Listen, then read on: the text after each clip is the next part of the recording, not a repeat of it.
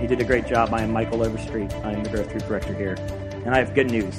Eric hinted at this, but I'm not going to talk for 1 second today about German soccer. Yeah, thank you. Hallelujah. But I am going to talk about punk rock.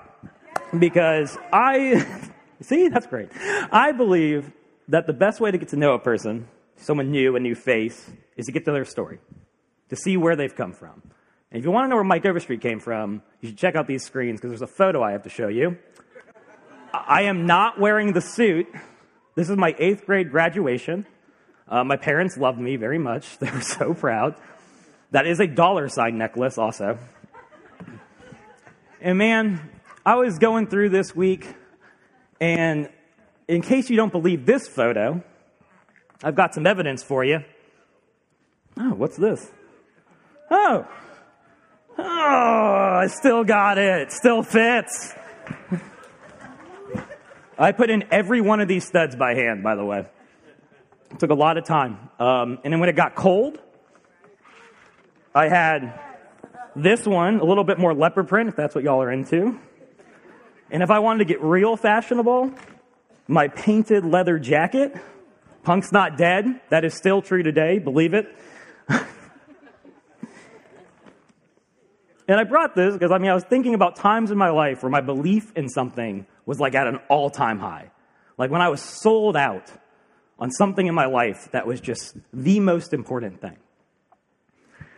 And it's funny because I look back and I was buying all these CDs and I was going to all these shows. I clearly had the swag. But I laugh because I wasn't that punk rock when I really think about it. You know, something about it struck a nerve. I love singing about rebellion. I love singing about the protest. I love the way they engaged in justice. Like they were angry about the things wrong in the world. And that spoke to me.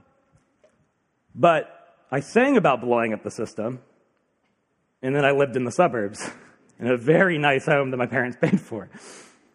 I sang a lot about things like anti-materialism, but I had every new Xbox when it came out.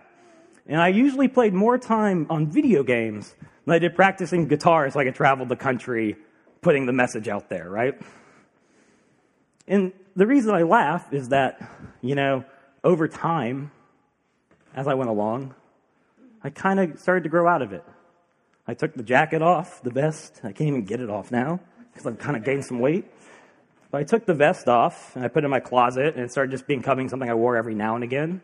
And I went to college, and it didn't come out at all until a Halloween party a few years ago, or a sermon, so I can make a prep about, a joke about it. And the reason I bring this up is that this text today, I think, gets at what happened. Because I think when we say that I grew out of it, I actually think that's condescending. Because there are people in that scene still today who do things in the world that I find admirable, who I look up to, who cry out. They beat the drum of injustice, and they don't let people turn away from that. They're anti-materialists. They actually live that out. Now, I think what happened was that when it came time for me to live the life and to do the things that were giving meaning to those words, the life behind the music, it just wasn't there. It just wasn't about it, really. And so it became a garb, and then it became a fad, and I took it off, and I put it away, which is not a shameful thing. I don't feel like I'm a bad person. It just wasn't what I was doing. And this is at the core of this section of Scripture today. Because like we've been talking about, John's talking about this church that's split. And he's been focusing on the dissenters so far, the people who left. But this is the section of Scripture where he makes a shift. And he starts talking to the church, the people who stayed. And he's going to give them a very hard challenge that has convicted me all week. And the challenge is simply this. What happens when that balance between what we say we believe and how we live starts to get out of whack? Or namely, when we start getting this balance wrong, the conflict that he's talking about is inevitable. And we're going to dive into this scripture, and I'm going to hopefully you'll follow along. It's a little dense, so bear with me. I promise I'm going somewhere with this. And he starts out with verse 10, and he says, "This is how we know who the children of God are and who the children of the devil are. Anyone who does not do what is right is not God's child, nor is anyone who does not love their brother and sister. For this is the message you have heard from the beginning. We should love one another. And right off the bat, John is making this very hard distinction, right? He creates these two categories, or I think you'll come to see these two ways of being in the world that are as far apart as they can be. He draws this hard line in the sand, right? And that's because he's trying to get at why this is so important. And what you'll see is after he's set these categories, he's going to start talking about how we can distinguish them. And the first one's pretty comfortable for me. Children of God, I'm about that.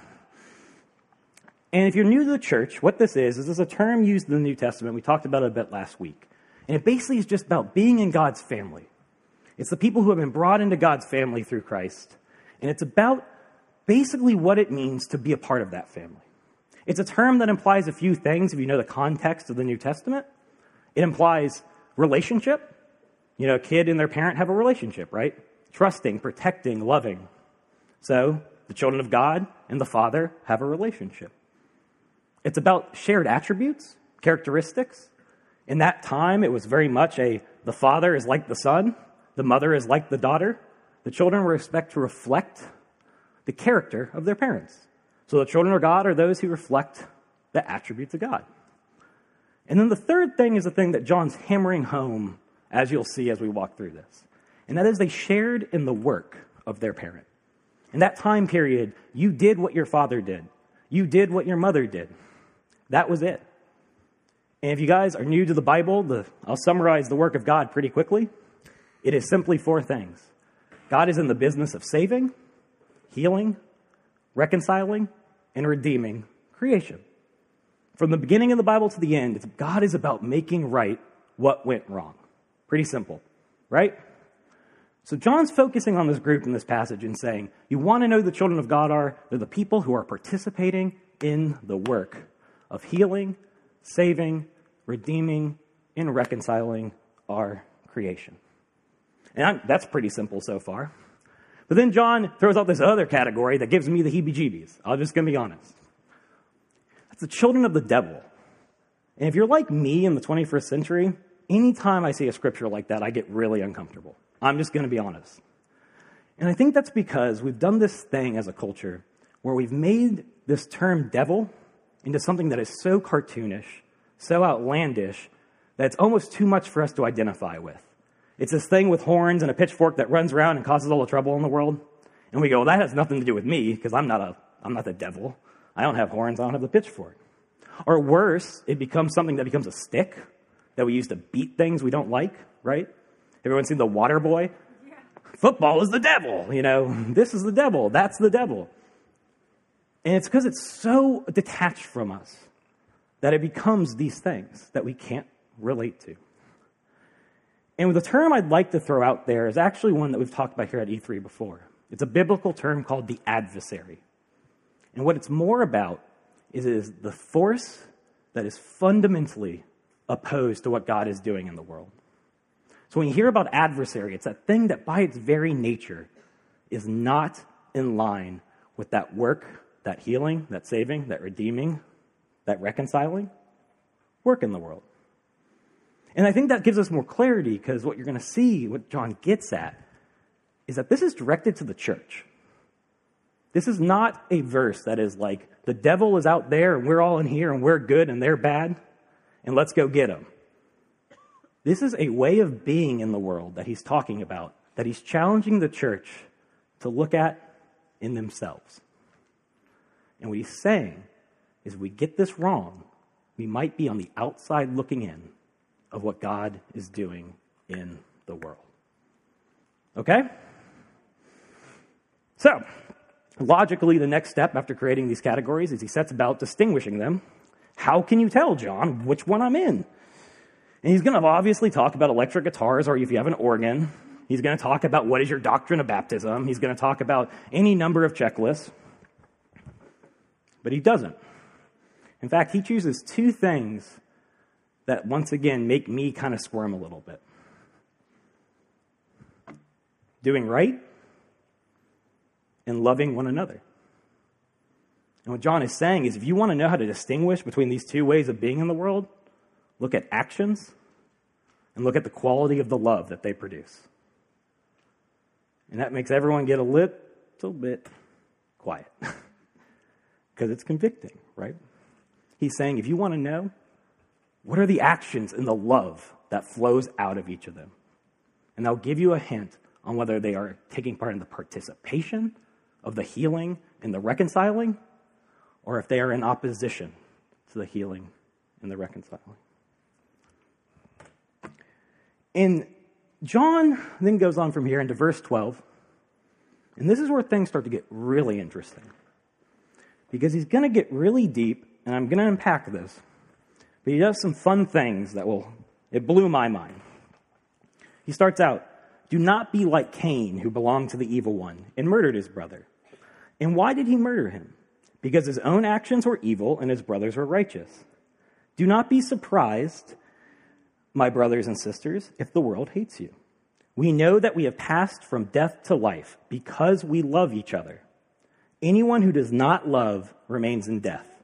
Anyone who hates a brother or sister is a murderer, and you know that no murderer has eternal life residing in him.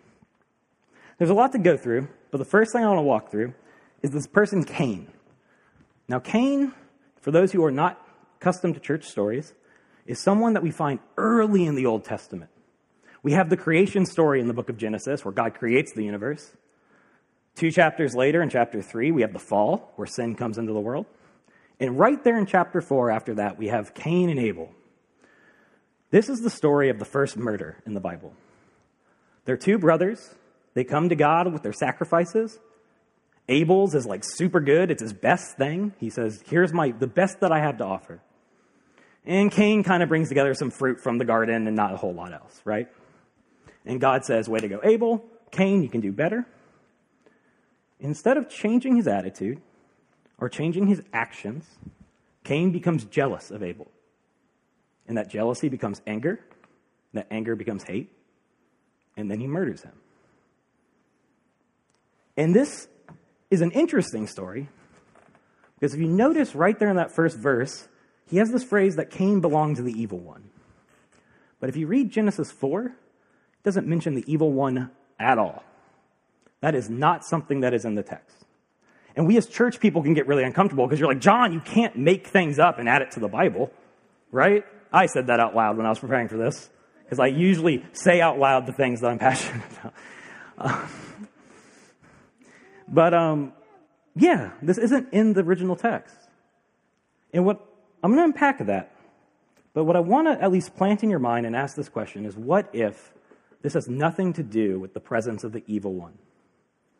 What if what John's doing here is asking the question of when we look at Cain, the story of Cain, and we look at his attitude, and we look at his heart, and we look at the actions that flowed out of them, that it is obvious which side of this participation and opposition that he is on. More so, what if what John's doing is he's pointing to Cain and he's saying, if you want to know what this looks like, if you want to know what opposition to God looks like, look at the hate in the heart and the actions that flowed through it, because Cain is a perfect representative of what getting this wrong can look like. You following me? And I think he's doing this to build on verse 10 and 11. Because what he's really hammering into is, once again, look at Cain's actions and the obvious lack of love. Those two things he said distinguish the two categories. And Cain is a perfect example of that second one. Which makes sense because, like we said, the Cain story comes right after the creation story. God creates, and literally 3 chapters later, Cain destroys. Opposition, right? But then John does something that could make us all squirm a little bit. And that is, he absolutely prevents us from wiggling out of identifying with Cain. If you notice in that last verse, he says, anyone who hates a brother or sister is a murderer, the thing that Cain did. And you know that no murderer has eternal life residing in him, participation in what God's doing in the world. You see, this is a reference to a teaching by Jesus on the Sermon on the Mount, which is a passage from the Gospel of Matthew that is how Jesus talks about what does it look like for Christians to live in the kingdom of God. What does the Christian life look like? And repeatedly, he goes into these things, the Ten Commandments, which were God's law early in the story. And he basically prevents us from thinking that the kingdom of God is fundamentally about getting a checklist of rules right and not worrying about the heart that is behind the person. So, for example, he'll say, you have heard it said that thou shalt not murder. And we all go, yes, I didn't do that today, right? And then Jesus throws out the infamous but I tell you that if you hate your brother, you have already murdered them in your heart. And we all go, oh, Jesus. And we don't really always know what to do with that because that can make us feel pretty bad. But it's the challenge that he puts is he says the kingdom of God is not just about getting the rules right. It is about transforming the heart of the person from which those actions naturally flow. And what he's trying to get at, him and John, is this infinitely old human question. That is, where do our actions come from? And what they're getting at is that the state of our heart is where our actions flow from.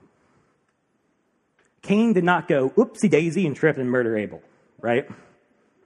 It says in the text that he fostered this heart of jealousy, then anger, hate, towards his brother, that when he came time to engage with him, when the opportunity was right, the only thing that could happen from the state of his heart was that violence. Because that's the heart he had fostered. And more so, I think one of the things that it gets at is that Cain had got into this place that he could fundamentally look at other human beings, image bearers of God, and see himself as separate from them, better than them. He could look at them and say, that person's unworthy. That person doesn't deserve my respect. And that got to the point in which he was able to look at a human being and say, that life is not worthy of what God created it to be. That is awesome. No, I love it. I want to color sometimes too. That's how depressing this makes me. I'm just kidding. So, in the challenge here, the one at the end of this verse, is that when we share in that heart of separation, when we share in that heart of jealousy, of anger, of hate toward fellow human beings, we actually share in the heart of Cain. And we might find ourselves outside looking in on that healing, and that reconciling, that saving, and that redeeming. And we don't want to do that as the church, right? We call ourselves the body of Christ. We're supposed to be his body in the world.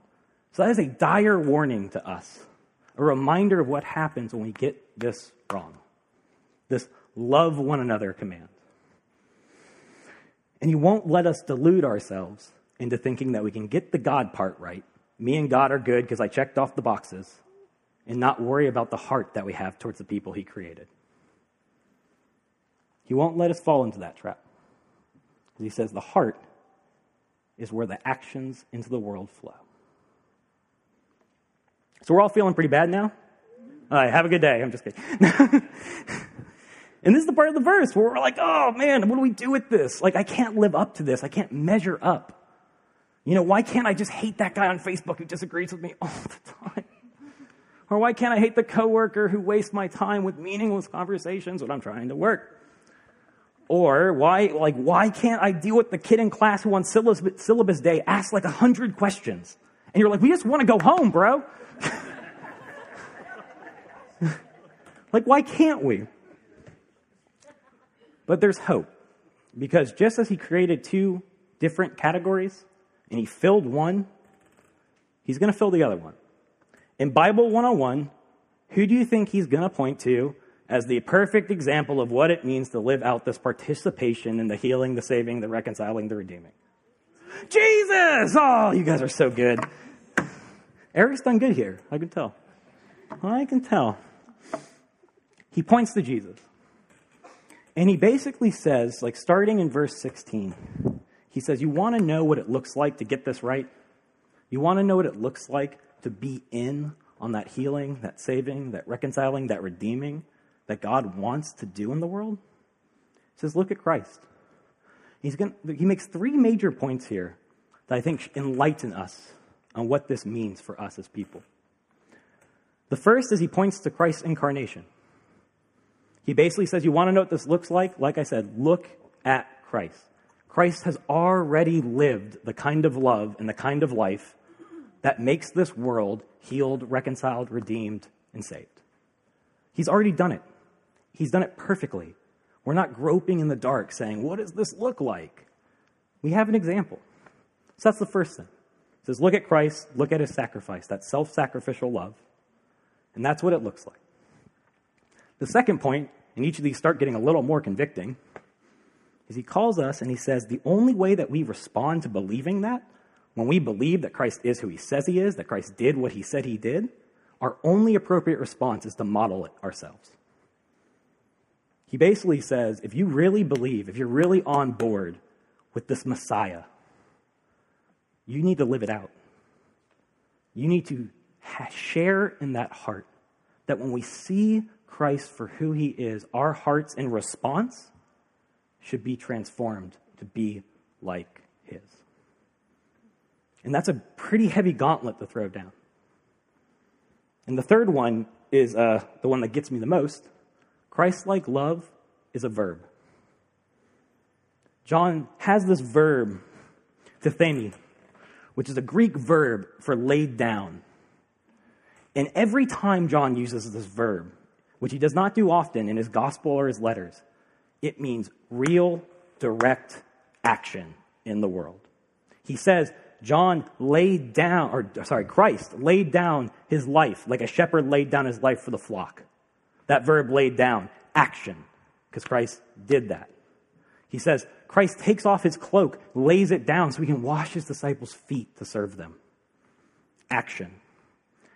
And what this gets at is that for Christ, that love that he has for the world, for people, isn't something that stays in the land of la la land. It's not just knowledge. Christ didn't come on earth and say, I believe what it means to be a Messiah is true. He lived it out.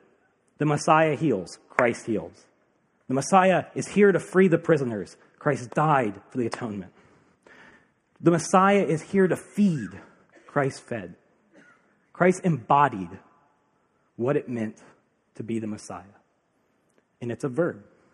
Love is a verb. And John's not letting us say, we believe all the right things about Jesus, but they've never produced actions that impact our world. He never lets us get away with that. Like I said, that's the most convicting part for me. Because it informs those next two verses when he says this part about we can't claim to have the love of God and not care for the poor. Or when he says, brothers, love not with words or speech, but with actions and in truth. And what he is getting at is this isn't just a doctrinal statement. It is a transformed heart that is in responding to Christ. And that transformed heart has a high quality of love. And from it, loving, Christ-like actions flow. And I want to sit with these three major points. And I want to put two challenges out there today. And before I do, I want to make sure you all understand that this is not something that hasn't convicted me all week and honestly for years to this point. Both of these challenges are things that hit home to me. And I'm going to talk about why. The first challenge is simply this. Who am I failing to love with the love of Christ today? In my life right now? Is it a group? Is it a person?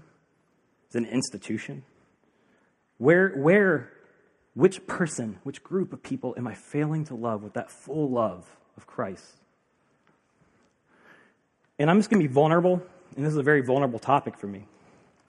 But I got my degree in political science at undergrad. And I'm also a very prideful human being. It's one of my deepest sins. And that creates very strong political opinions, which I'm sure I'm the only one who has those. Good. And what I found out the last 2 years is that when I would engage people who I saw as in opposition to me, people who I eventually could label enemies, the words and the attitude, especially online, but also in life, that I approached them with and I engaged them with did not in any way reflect the love of Christ. In fact, when you looked at the resentment and the anger and the hate sometimes that was behind how I felt towards those people, you saw a whole lot of the heart of Cain. And the convicting part about this is when I recognized that, I realized that I was on the outside looking in of the reconciling part of that equation. I had put myself fundamentally in a space in which reconciliation was not possible for Mike Overstreet. And I was on the outside looking in on what God was doing in the world. I want to be very clear. This is not saying we can't have debate. It's not saying we can't disagree. We need to sharpen one another. It is saying that how I do that means a lot more to God than I usually want to give it credit. Because how I did it was what put me in a state in which I saw myself as separate and better than other people. The second challenge is probably even more hard for me to say in front of people, but it's where am I failing to act out the faith I profess? And when I was younger, I always cared about the poor. When I was a punk, cared about the poor. Loved that part of the message. When I became a Christian, I popped open the Bible and I was like, Jesus does too. I don't have to change. Wonderful. I was all on board. I said, finally, this is a thing I can get on board with. About 6 months to a year into my faith, I had a conversation with a friend that wrecked my world. Because what it fundamentally exposed was if you took my words and my beliefs out of the equation and you looked from the outside in, you could not tell that at all with how I lived my life and how I did my actions. I wasn't giving to a church or a charity. I wasn't serving in a church or outside in the world. I wasn't even in a group. I couldn't even pour into people emotionally, let alone financially. And the hard part was that both of these things were times in my life that brought to mind that punk stuff. You see, I didn't just bring it up because it's funny. It is funny. Everyone likes to see Mike wear a silly vest, right? The funnier part is that as I moved off from that vest, I began using those safety pins for other things in my life. Because when I got that balance of belief and action wrong, that became something that had good tribe. It was a good tribe. It was good music. It was good fun. But it had nothing to do with the kind of person that I was. And the same thing has happened to me in my Christian life. And will sure happen again in the future. Do not get me wrong. There will be times again where I will get this whole thing wrong. And it's a reminder that when I do, it's not about this shame thing, but it's about the fact that I missed out on the good stuff of the kingdom. When I was a Christian and I got this wrong, I wasn't healed. I wasn't restored. I wasn't transformed. I wasn't even reconciled to people. I wasn't experiencing any of the growth and the goodness that Christ offers us. And I only started to get it right when I started doing the things that let me live the life. I joined a group and I got a mentor and I began practicing what love looks like, especially with people in my group who I disagree with or sometimes who hurt me. I found out what it means to forgive because I practiced forgiveness in a group of people that were able to talk about what that meant. And the quality of my love, bloop, bloop, bloop, got a little higher. I began serving. I went to Guatemala in that second year.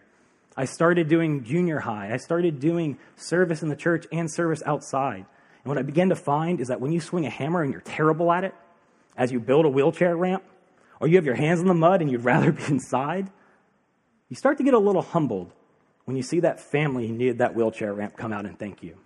And you see the difference you made in their lives and the fact that you were just part of that healing, that saving, that reconciling, that redeeming taking place in our world. And you go, maybe that self-centeredness that made me not want to do this, maybe it's got me on the outside looking in, and maybe I'm missing out on my own growth that Christ is offering. And I want to make sure this last point is clear, because I'm going to end with this last point, and there's going to be a story that goes with it. This is not about shaming. We get these verses wrong as a church when we use them to shame people, when we use them to shame ourselves. It's not a guilt trip. It is not telling you that you are a bad person.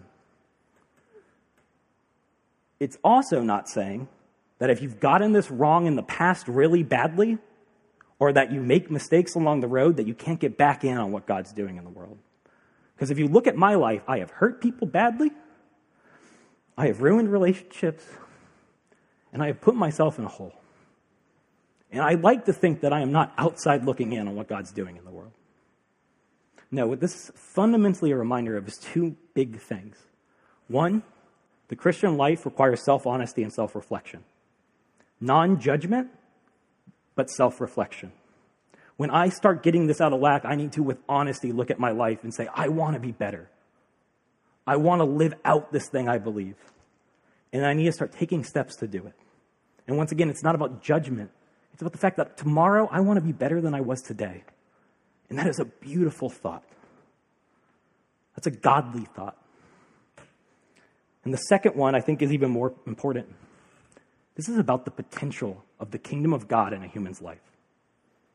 We read these verses and we miss out that what John is challenging us to do is to realize that even though I am a broken and battered and depressed and often angry person, that when I get this love thing right, and I get the heart of love that actions flow from, even all that being true, I can still be a part of making the world more like God.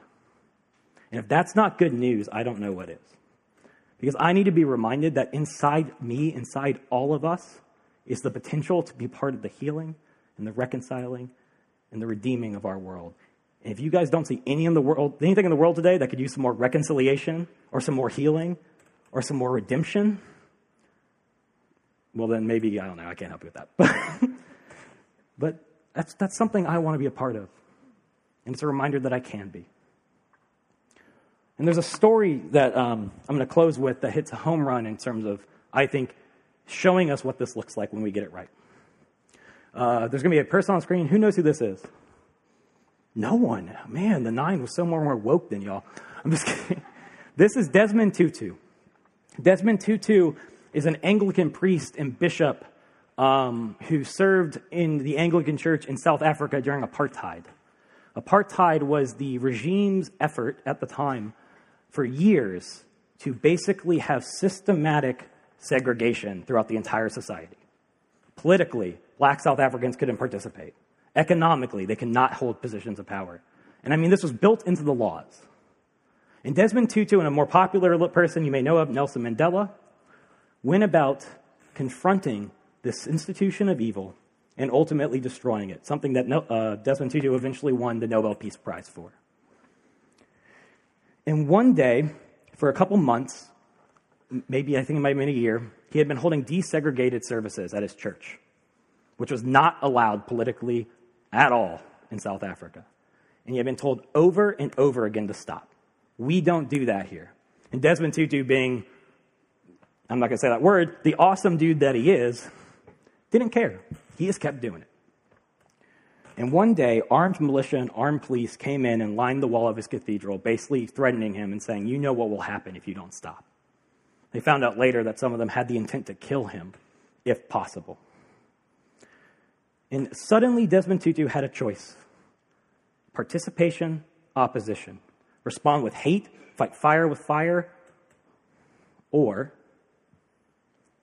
and you guys want to know what he did? It's hilarious. He walked up to the microphone and he giggled. He laughed in their face. And this phrase has stuck with me to this day. I see you have come to join the winning side. Come, we have seats for you. When faced with evil, he had the Christ-like love to invite them into worship. To change the game by basically saying, I see that you're on the opposition side, but come in. We have seats for you. And some of them were stunned, some left, some put down their guns and joined the worship, and it became just one more sign of the impotence of that institution that eventually cracked and fell apart. And it's not because Nelson Mandela and Desmond Tutu tripped into being part of reconciliation. They had lived the life and developed the heart that when the kingdom came a-knocking and they had a chance to be a part of that healing in the world, they could say yes. And when they did, God showed us what the potential of the kingdom in a person can look like when they get this love thing right. And that should be good news because he's not a superhero. He's a human being like every single person in this room. And when we do this right, we have the potential to heal, redeem, and reconcile a broken world.